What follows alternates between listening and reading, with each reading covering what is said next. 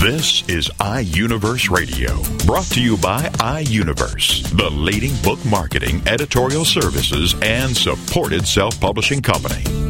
iUniverse Radio is your opportunity to hear firsthand from authors about their new books. It's an in-depth discussion about the author's passion about the development of his or her story in their own words. It's an inside look into the characters and the plot and how the story all came together. Here is iUniverse Radio with host Steve Jorgensen. The title of the book, The Greatest Enemy Is You. And the author is Tim Chang. And Tim joins us now on iUniverse Radio. Hello, Tim. Good morning. How are you? Well, good to have you with us. This is going to be a very enlightening discussion about our personal finances. And you've got 30 years experience. We'll talk more about that. But I want to read what you have written, kind of introduce people to the overall theme of your book. You say this: my book is to help people to understand and recognize factors causing their money problem, help them to dispel certain myths about investing in real estate and paying down mortgages. You also say this: unless you know how to tackle tax and financial costs, you are either living paycheck to paycheck or broke, irrespective of how much you have earned. Well, unfortunately, Tim, as you point out, that wealth in this country is just with a very, very small percentage of the people. Most of the people, 95% of the people, are living paycheck to paycheck, right? Yes. So we haven't learned very much, have we? Unfortunately, most people just do not learn, either at the school or they just don't bother. They hope the world will become better one of these days, you know. And, of course, you know, a lot of people just say, well, the government will take care of me. Correct, and that's what most people think. Right. Well, tell us about your background, Tim. You've got 30 years in this area. Tell us a little bit about yourself. Well, I'm a accountant trained in UK and immigrated to Canada about 21 years ago. And since then, I've been having my own accounting, taxation, business advisory, and personal finance business. And over the years, I've probably seen at least 1,000 families, if not more. And I find most of them are living paycheck to paycheck, even those with very big incomes. They always have this problem. They are abused by the system. They are ignorant of the system, and some of them, because they have a degree, they think they are the smartest of all, and they know everything just because they can get information from internet. And this is where the problem, as I see, facing most families. Well, you believe, of course, that knowledge is power, and most people, as you say, don't understand how money works and how to take control of their financial future. So you've written this book, and you have 3 sections. You have one section on your money, one section on your business, and one section on your future. One of the chapter titles that jumped out at me was Why Paying Down Your Mortgage is Not a Sound Decision. Now, it seems like I always hear, pay down the mortgage, get rid of the mortgage payment. I think this is a question that most people are confused or do not understand, because most of the people's the equity or saving is in the real estate, their home. Okay, just in fact, probably 95% of them, whatever equity they have in their whole life is their home. And what happens is, that means by paying that, because the mortgage cost is so high, the houses is so high in prices, and you pay a lot of interest costs. Based on 30 years amortization, if you buy a house for $1, you're going to pay $1.50 in interest alone over the 30 years. So in other words, you're paying 2.5 houses for one house that you buy. So, and that take a big chunk of your money, and then there's no way you can save aside for your retirement to create wealth. So you should set aside for retirement probably 10 to 15% of your gross income, depending on how much you make, and set aside. And because traditionally mortgage rate is always lower than the return on investment. I mean, look at 50 years history, is always the case, except one or two times where the mortgage interest is so high that the return on the market on the investment is lower. But generally, over the past 50 years, so you can take advantage of the difference between the higher return from your investment and the lower mortgage interest that you pay on your home. So it's a leveraging of your limited money that you have got. Another one of your titles deals with obviously this time of year, people are starting to talk about and think about preparing their income tax return, and all kinds of TV advertisements and radio advertisements about how to deal with the IRS. And you have a heading here, how to avoid a tax audit. That is probably one of the most fears people have dealing with the IRS, right? They're going to get audited. Yes.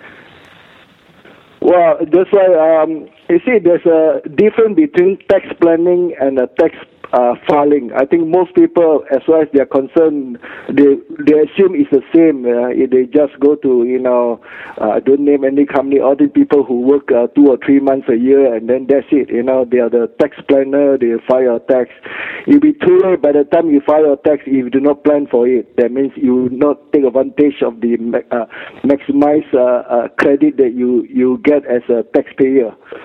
Okay, I mean, tax preparer just get your information that is already happened for the past year, and you just file it in. I mean, you do have to be a tax planner or accountant to file tax. Anybody is not licensed. Anybody can file tax.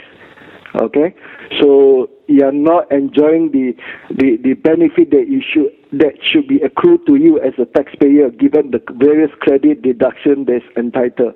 And another reason is, if you go to a proper financial tax professionals, like in the state, a CPA, in Canada is a CA, CMA, CGA.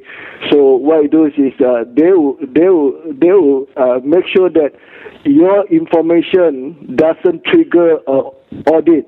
2 years of experience, anything that doesn't make sense, they will not put that in. And then you trigger audit, then often you have problems, because you are missing some information, or you overclaim on certain thing, and even though you could have missed out a lot of credit, but because of some mistake in your filing, by either filed by yourself or normal tax preparers, you end up paying for something that you made mistake on, but while foregoing the credit that you are entitled. Well, thank you for that explanation. Let's talk about, which is, like you say, we need to learn how to save and invest our savings. You have a top 9 retirement savings tips. Why don't you give a few of those? Well, in the case of Americans, I think it's 401k, right? Right. Yeah, in the case of Canada, it's RRSP. So, because that is very important, because this will be deducted, whatever you set aside is deducted against your highest marginal tax bracket. So, on average, Canadian or American probably pay about 30% in income tax to the government. So that means we are looking at the top marginal tax bracket. We are talking about every dollar you put in, you get 30 cents back right away, which can be used to pay off your credit card, which can be used to reinvest, so in other words, you are using the tax refund to pay for all these things that you have not anticipated for, and it's to catch up on your investment for retirement. Another point is to contribute early to your retirement saving plan, because procrastination is very costly. The sooner you contribute to your 401k or RSP in the case of Canada, the sooner the money can start working for you on the tax defer basis, and the sooner you have your tax refunds. I mean, because money compounded, okay, based on if a simple calculator use a rule of 72, basically is how fast your money double. All right. So in this case, the longer you wait, the more amount you got to put in the later years to achieve the same investment goal. So number one is do not procrastinate. Make it a habit. Okay. That's why it's so important to train our young people, even as teenagers.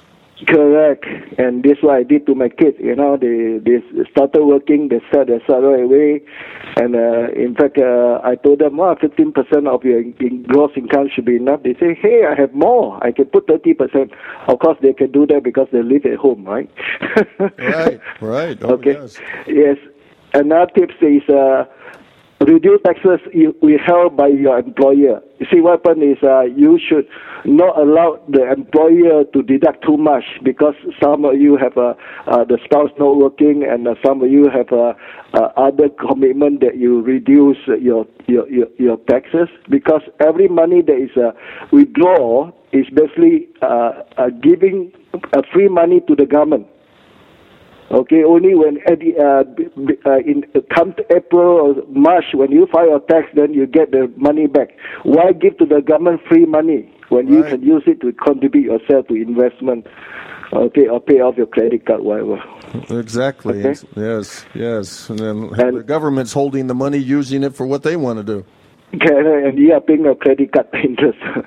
Okay. Seek the advice of tax accountant. Again, not every accountant are tax accountant, just like not every doctor is a heart surgeon. Okay. Look for tax accountant, whether it's a CPA. Not every CPA is a tax accountant. Same thing with the Canadian destinations.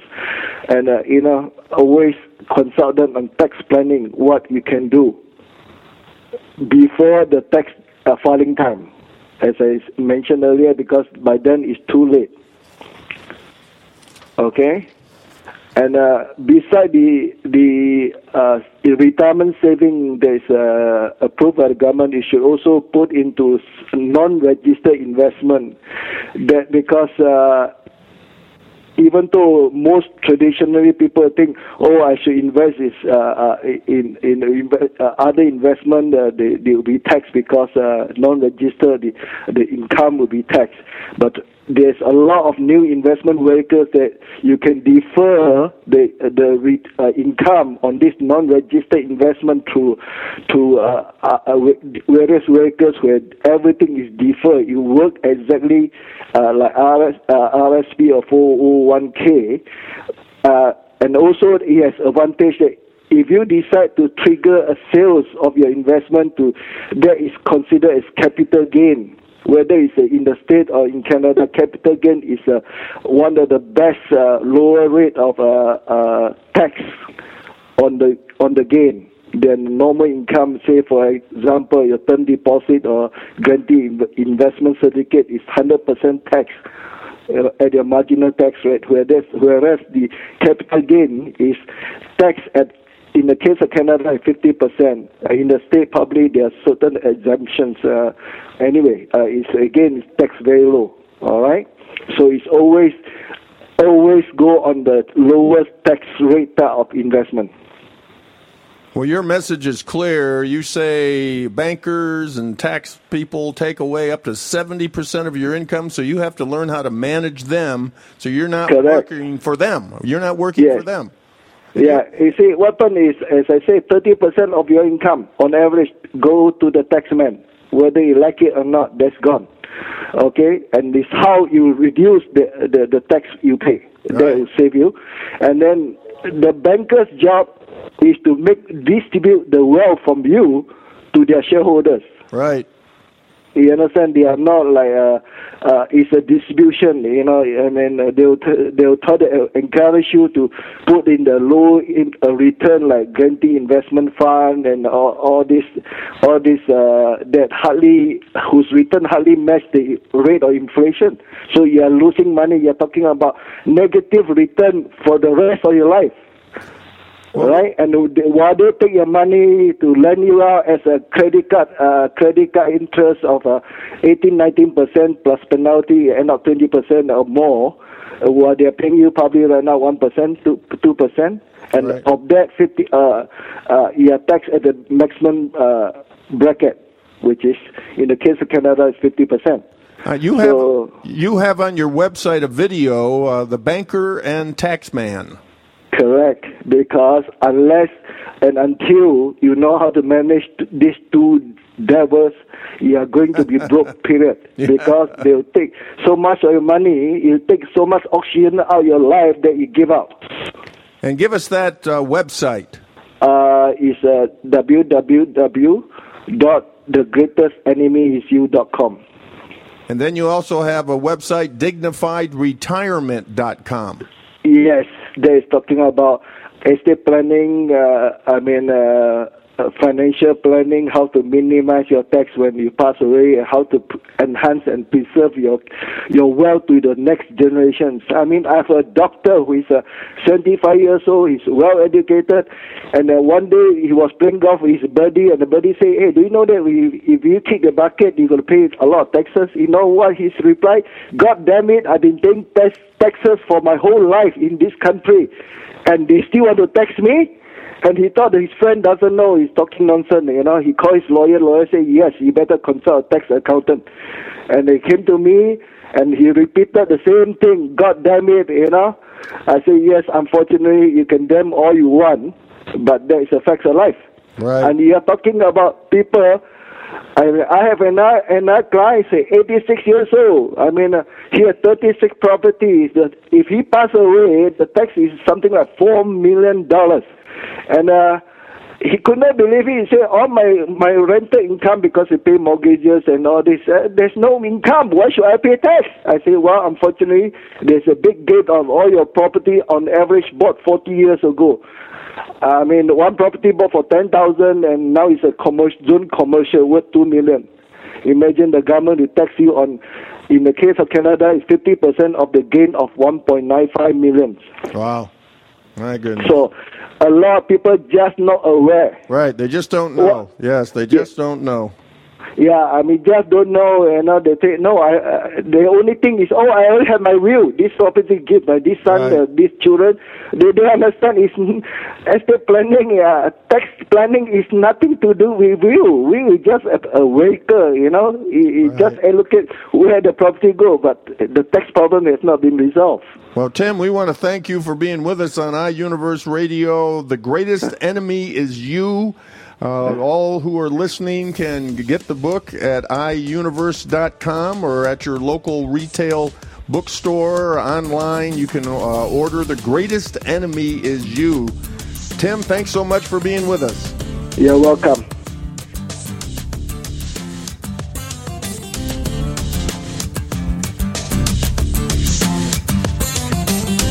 You're listening to iUniverse Radio. We'll be back right after these messages. Get ready for the Not So Soccer Mom, Tuesday afternoons at 1 Eastern, noon Central on TogiNet with Jill Hickey. You name it, from politics to pop culture to Jill's search for the perfect bronzer and chicken salad. The Not So Soccer Mom will weigh in on it all. The sentence, I have no opinion about that, is one that Jill has never uttered. In the early 90s, Jill finally decided to put her thoughts, opinions, mom advice, love of pop culture, hummus, and Starbucks, working out, cosmetic shopping, and politics into an actual website, and thus NotSoSoccerMom.com was born. Shortly after her fourth child, a boy, Jerome, now she's really got tons of topics to share with you. This is Laugh Out Loud Funny, and we're not kidding. What's a loud Nebraska girl who lived in Little Rock for many years and now is up in the Northeast doing? Chronicling her opinions on everything. The wheels aren't off yet, but it's close. It's the Not So Soccer Mom with Jill Hickey, Tuesday afternoons at 1 Eastern, noon Central on TogiNet.com. Innovation and insight, problems and solutions, capitalizing on your ideas and efforts. That's all a part of Changing the World One Invention at a Time with Rick Rowe. Thursday evenings at 6, 5 Central on TogiNet.com. Rick will be sharing stories of innovation, invention, inspiration, and overcoming obstacles with guests who have been there, done that, and are doing that. Rick will be asking the right questions, helping you identify the real problems, and showing you how to act on your ideas by increasing consumer confidence and, more importantly, increasing your confidence to act on your ideas. For even more information, go to ThinkTech, that's TEK, globally.com. Then join us as Rick and his guests teach us how to develop new ideas and create new products, new businesses, new jobs. And together, let's get our economy growing again. It's changing the world one invention at a time. With author and inventor Rick Rowe. Thursday evenings at 6, 5 Central on TogiNet.com. Welcome back to iUniverse Radio with host Steve Jorgensen. The title of the book, Conversations with My Son, a Diary. And the authors are Terry Ann Fisher and Troy Michaels. Hello, Terry. Hi, Steve. Good to have you with us on iUniverse Radio. We appreciate this very sobering and yet very real discussion about the passing of your son, Troy, after how many years of suffering did he go through with AIDS? Well, first of all, this isn't an AIDS book. It's only mentioned a couple times in here. But it was probably from the time that he told me until the time that he died, it was about 6 years. So you saw him just continually just go downhill for 6 years, which obviously is a very rough journey. Well, actually, I didn't. He didn't live here. He worked, actually, until the day he went in the hospital. He only went in the hospital once that I know of, and he worked every day. And he was getting ready he went into the doctor's office for his regular checkup, or maybe he went in for an extra one. And the doctor says, you need to go to the hospital. And then he progressively got worse that I could see. We did see each other periodically a couple times a year. He lived in other cities from where I lived. He was able to live in Hawaii and L.A. and San Francisco and Chicago. And so he was able to move around, which he liked to do. And he worked in the hotel industry and reservations office, and then worked for a public utilities company in Chicago. So I would only see him periodically. And I'll be honest with you, when I saw him the last time when he came to visit, before he went in the hospital, I guess I just blanked out how he looked, because I knew he was ill, obviously, but there's things people don't admit to each other or to themselves, and I think that was one of them. I knew he was sick, but I didn't realize how sick he was, and that was a couple months before he went into the hospital. Well, you want everyone to take away from your book some very special thoughts and principles. You say this, that most important thing in a dying situation is love between the terminally ill patient and the caregiver, whether the caregiver is his family member, friend, or professional. Absolutely. Absolutely. So you call it a love feast. You know, and people are going to laugh at that, and they're going to think, wow, she's really weird. But I think that that's true. It's the one time when we can actually admit to each other, other than when a child is a baby, that we really love each other and we're there to care for them. I mean, that's the whole survivor role, is to care for that terminally ill patient. And there should be love there, because as scary as it is to all of us, our job, if you want to call it a job, is to help them pass from this life to the other life. And that's just so important. I don't think anyone can say how important that is, and I'm sure it's just important to the terminally ill patient as it is to us. We don't want to look back with regrets in our life of what we could have done to help them. And if we can express that love and caring for the terminally ill patient, I think that's probably the greatest thing that we can do for them, whether it's to sit there and hold their hand or to talk to them. That's one thing, too, I want to bring up before I forget, is about talking to our loved ones and to our friends. And we can forget a lot. So one of the things I suggest to people is taking scrapbooks in when we visit. And even if the person is lying there and we don't know that they're responding, we don't know that they can't hear.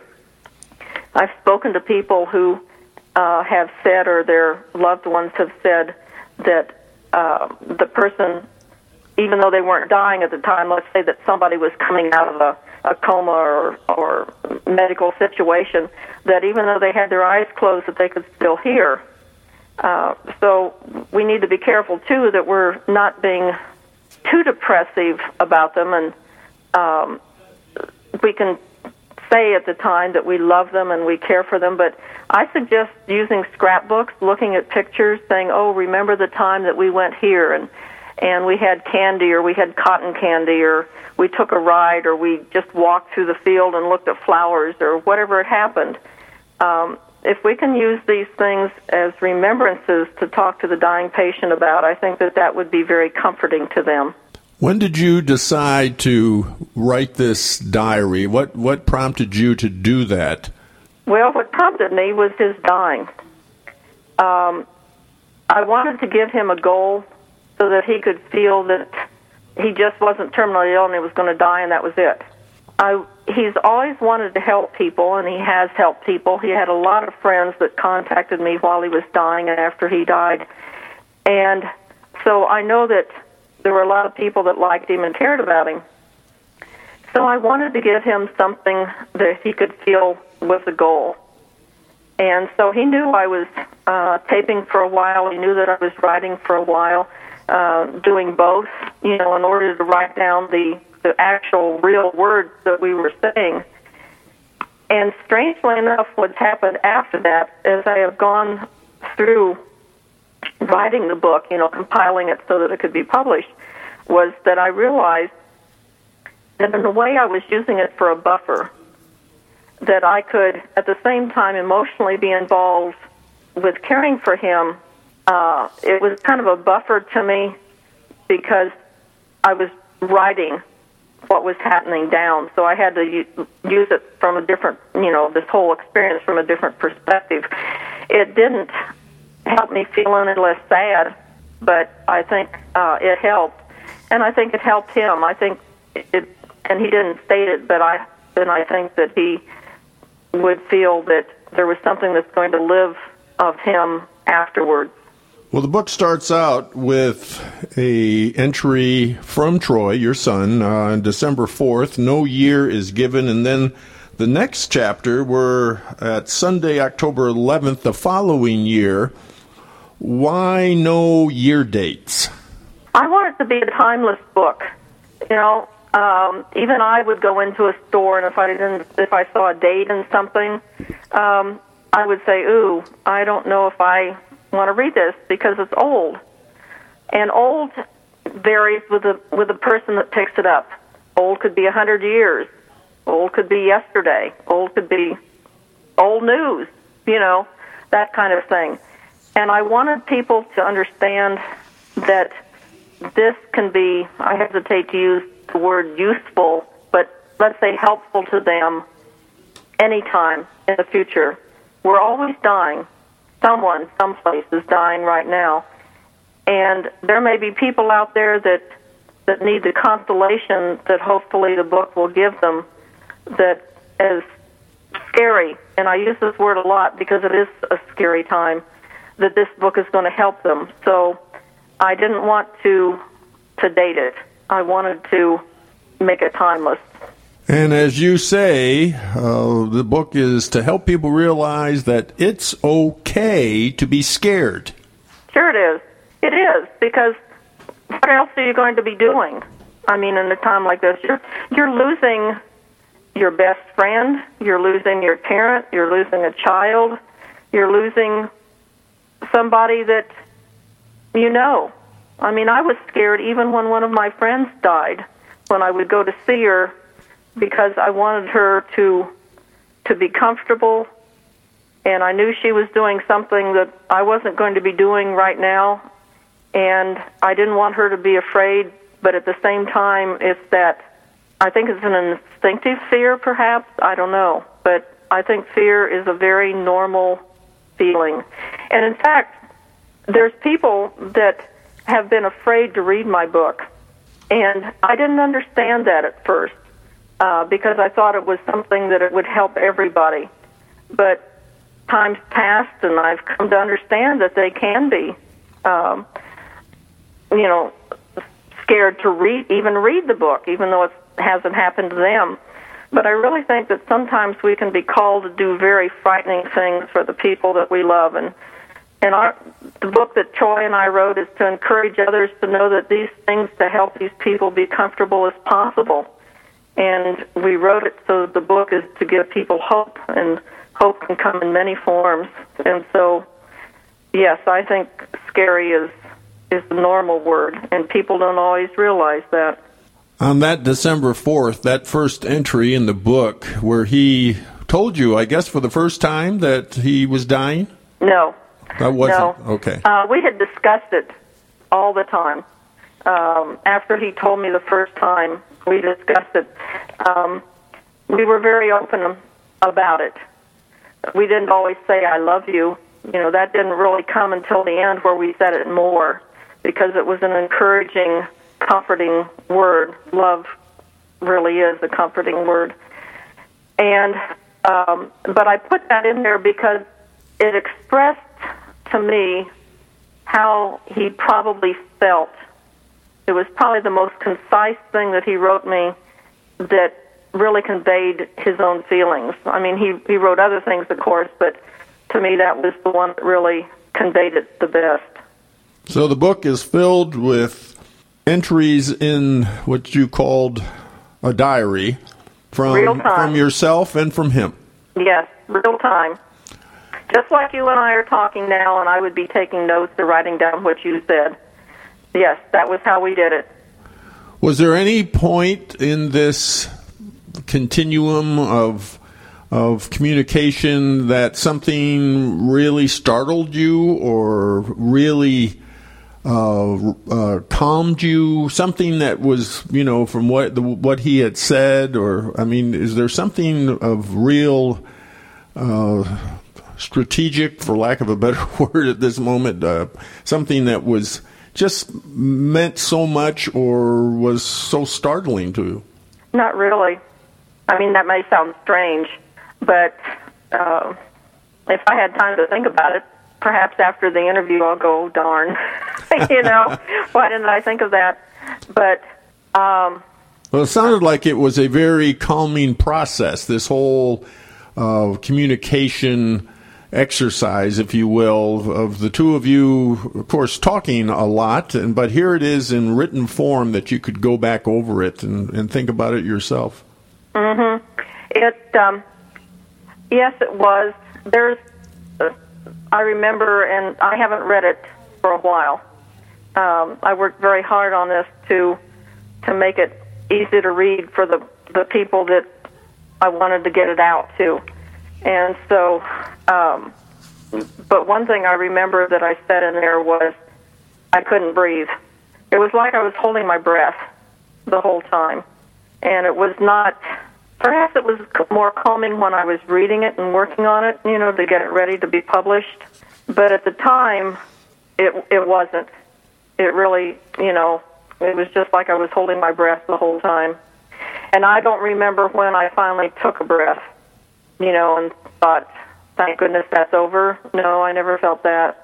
So there's never enough hugs, there's never enough tears, there's never enough I love you, and there's never enough laughing. Absolutely. That's needed too. One of the things about going back and using scrapbooks and looking at the pictures and talking to the terminal patient about is there's funny things that happen in our lives. Now, I'll be honest, right now, I can't think of anything that's funny that's happened in my life lately, but I know there is, because I try to see humor in everything. Well, not everything, but, a lot of things. But we need to talk about the good times, and a lot of times the good times involve laughter. Remember when you did that silly thing, whatever it was, or remember how scared you were over something and it was nothing at all, like going down a big slide at the amusement park. These are things you can laugh about. They're memories. They're good memories. And I think that that's one of the things that you can do when you're helping a dying patient is to talk about the good stuff. And if regrets come up, maybe what you need is to say, too, and I never thought about it till just now, is to say, I'm sorry I didn't. And tell them, maybe I'm sorry I hurt your feelings that day. But I think that the thing to do is to really, if it's funny, it's funny. And what's wrong with laughing with someone, whether they're dying or not? There's nothing wrong with that. At least I don't think so. In your epilogue, you say, this book is to my son and friend, and to all the people in the world who have loved and been loved throughout history. Writing this is a contribution that Troy and I wanted to make to other people like us, whose family members and loved ones were dying, no matter what the disease. That's right. Well, everybody's going to die from something. We're going to wear out in some way, and if we don't wear out, we're going to have a disease.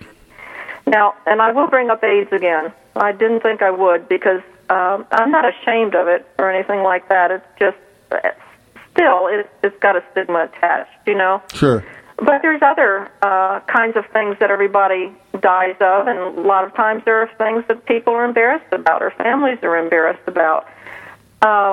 We just all die of something.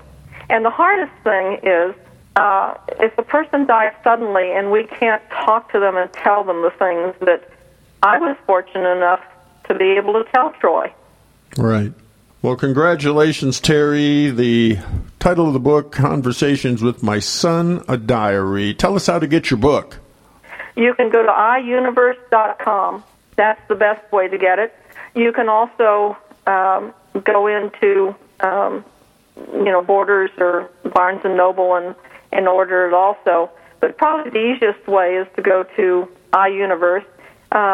It's also available through Amazon and Kindle and the Nook, as far as I know. It is. So I would go to iuniverse.com and get directed from there. It's also and tell your friends about it if you do like it. And it's also in the front of the book itself on the page after the title page. But it's iuniverse.com, and the I is just the letter I. Well, thank you, Terry. Thanks for being with us on iUniverse Radio. Well, you're welcome, Steve, and thank you very much for letting me do this. The title of the book, Conversations with My Son, a Diary, and the authors, Terry Ann Fisher and Troy Michaels.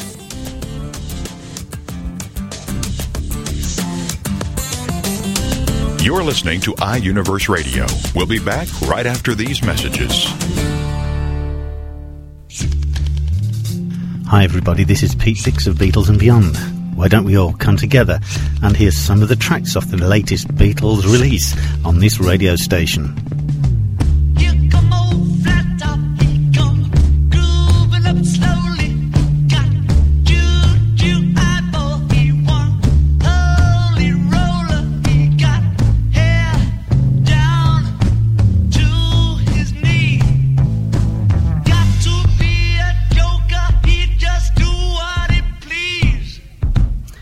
Yes, why don't you look up the schedules on this radio station and join me and Beatles listeners everywhere to hear the latest releases from the Beatles on Beatles and Beyond with Pete Dix.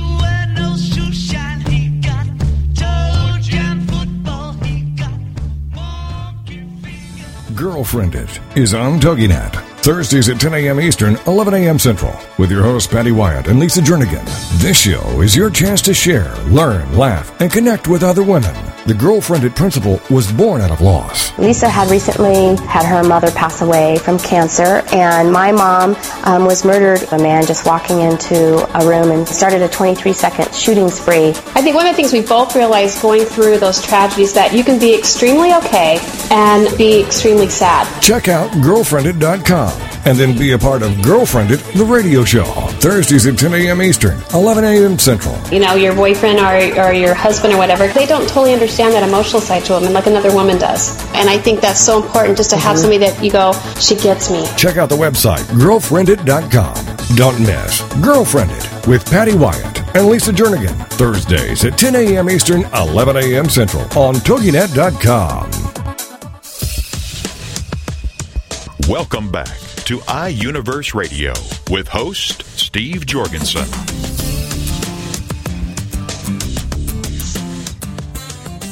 The title of the book, Shakespeare's Revenge, and the author, John O'Shea. And John joins us now on iUniverse Radio. Hello, John. Hi, Steve. I'm going to read a couple of things that you have written about your book just to give everyone an understanding of where we're headed. Stay with us, folks. We're not going to be quoting Shakespeare. Of course, those of you who love Shakespeare will, maybe be sad, but this is a real twist when it comes to what we generally think about Shakespeare. This is what you have written, John. Shakespeare Revenge is a thriller about a young man who stumbles onto a trail that he thinks might lead to the location of Shakespeare's original drafts. He quickly learns that Shakespeare was really a criminal banished from London and who had a plan to cause widespread damage, and that plan for revenge can still be put in motion today. Well, that is very, very different. And what motivated you to go down this road? Well, it was the first time that I had heard of the notion that no one had ever seen a page of Shakespeare's writing with his original handwriting on it. And I don't think anyone would believe that, right from the first statement like that, you'd go, well, what's that about? Yeah, and that was my first question is, how could that be? And then the second question is, as a thriller writer, well, what if they did? And that leads to the next question, well, where might that be? And how might you find it? And what if it pointed you in a direction that you weren't ready for? And, of course, by that I meant, what if it tells us that Shakespeare wasn't who we thought he was? And of course, go ahead, Steve. The possibility of buried treasure here. Right. So the notion that any page with Shakespeare's original writing on it, I imagine these days would sell at auction for a handsome sum. So that in and of itself is treasure. And let alone if you could find an entire manuscript or two or a significant portion of the canon. Now, why did you make Maine the place of the story? It's a good question. I mean, I live in and around New York City and Connecticut, and the idea that something has been left to be discovered in New York City could happen, but along the coast of Maine, much more likely. And Maine is it is a landing point for a lot of early explorers to the country. And when you are trying to find hidden treasure and you want the audience in today's times to believe that it could have been in an area that was untouched all these years of the country's existence, Maine makes a great backdrop. And you still have in Maine this feel of untouched small town, innocent heritage. You can still go up to the coast of Maine and get the sense of a salty, fishing village. And you can hear it in the way that people talk up there. It's very different from metropolitan areas on the East Coast. And then you have the backdrop of the wilderness and acres of undeveloped land. And so for this book where we basically have a chase across small town Maine, it feels great. I can see it on the big screen already. From your lips to God's ears, as they say, Steve. All right, tell us about Tanner Cook, the main character. How was he involved? Yeah, so Tanner Cook is a young, aspiring cyclist who has, in the past year or so, graduated from the University of Maine. And unfortunately, as the story opens, several months back, he was in a terrible racing accident over in Spain.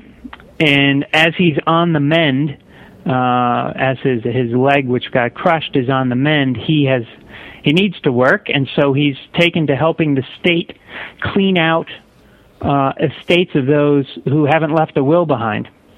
And that's at the point at which he discovers in an old farmhouse a hidden attic. And this attic was actually the the workshop of a recluse who spent a good portion of his life reading into the text of Shakespeare's plays. And within there, he discovers some clues to not only the hidden location of Shakespeare's original works, but Shakespeare's original identity. Yeah, a person who really isn't who we thought he was at all. That's right. Or so you have to read the book to find out. Yeah, especially when you hear the words criminal intent. Well, the fascinating thing about Shakespeare's time was it wasn't a large population, especially at the upper rings of society. And those likely suspects who might have been Shakespeare if it was not Shakespeare himself as the author, there is such a good degree of intrigue, of capability, of motivation, mystery, that, if it was not Shakespeare who wrote his plays, there are some really juicy, mysterious characters who would fill the vacuum. Especially when we know how Shakespeare probed the human condition psychologically, emotionally. He was right on the nerve center, and so he may have been just a whole lot more eccentric and wild than we could ever imagine.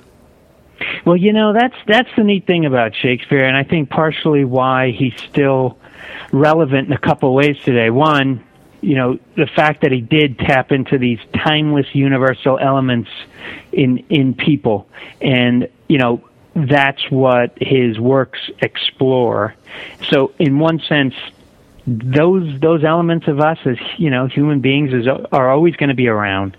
The other reason I think that he is highly relevant today is just as authors like myself have to fight for every eyeball and eardrum that we can get our hands around for attention, whether it's the internet or the fact that you can get a movie on demand anywhere, that you've got 300 cable channels. We're constantly trying to battle for attention. He had to do the same thing against, everything from hangings to quarterings to cockfights to bear fights to brothels, gambling dens. He had to fight for an audience just like we do today, and so we're very much akin, just across generations. And of course, the theme of murder in his stories. He loved blood. He loved blood, he loved blades, he loved suicides, he loved poisoning. He invented a lot of words around the frame, like cold-blooded. Here was somebody who we don't think of as the ultimate thriller writer, but for sure, he loved it all. And, and you can just see it in the remakes of his works.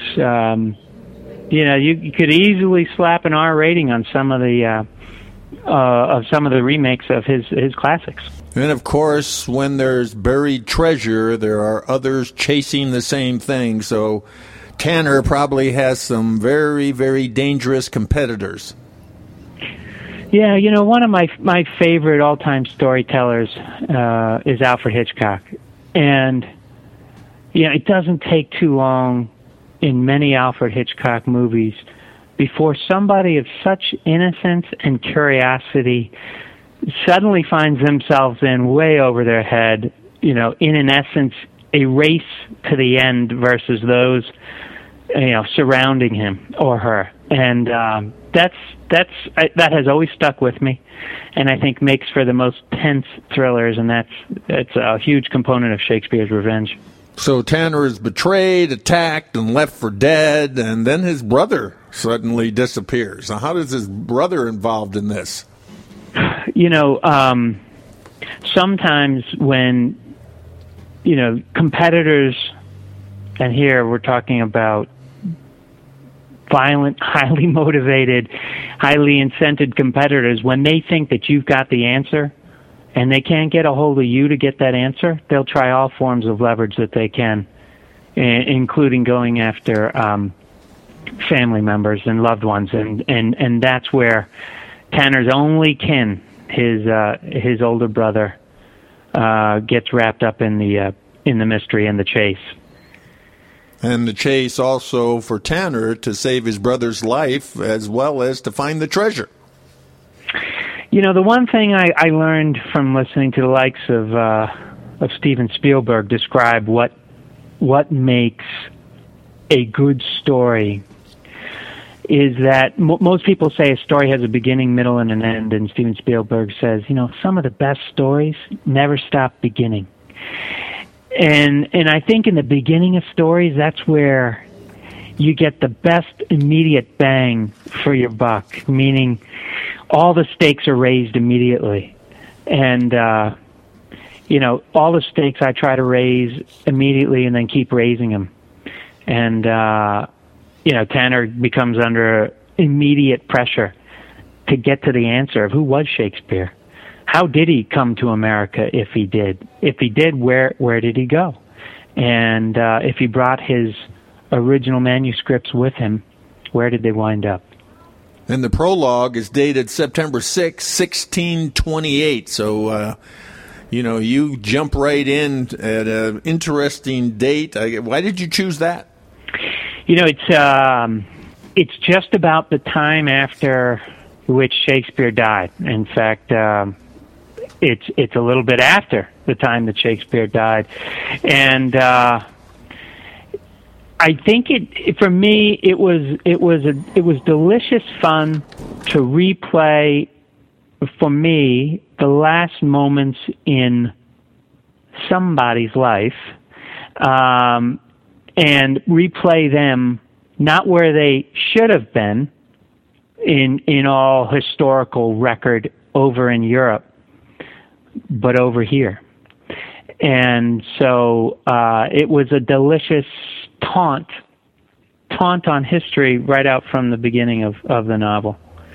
And of course, then we bring it immediately back to modern time. But it was fun, and hopefully a great setup for the unfolding story to come. Your research must have been so challenging. You know, I'd like to say, and maybe down the road I'd be able to say that this is all I do in life but write. But like many up-and-coming writers, I do have a day job. And so fitting in the research alongside normal work was a nice challenge. And I say nice challenge because some of the things that I had to learn about, from Shakespeare to Elizabethan England to poisons and bicycling, cycling, and scuba diving, and the Maine geography, lighthouses, all things that I love to learn about. And all of it gave me a nice appreciation for the added depth that you encounter, especially around Shakespeare and his works. Well, Shakespeare I really had fun. Shakespeare Revenge, a modern-day thriller, and who knows who Shakespeare is? He truly may be a very dangerous man. Well, let's let everyone decide. I hope everyone gets a chance to read Shakespeare's Revenge, Steve. Thanks so much for the time. Well, tell us how to get your book. For sure. You can get it off of Amazon.com, iUniverse.com, or my website, johnoshea.com. Pretty much most of the electronic book sites that folks would encounter. So I hope they do. Any closing thoughts? No, I really appreciate the time. This is part of the thrill of a lifetime to be able to talk about, for me, my first book in print. So I really appreciate you taking the time to explore it with me.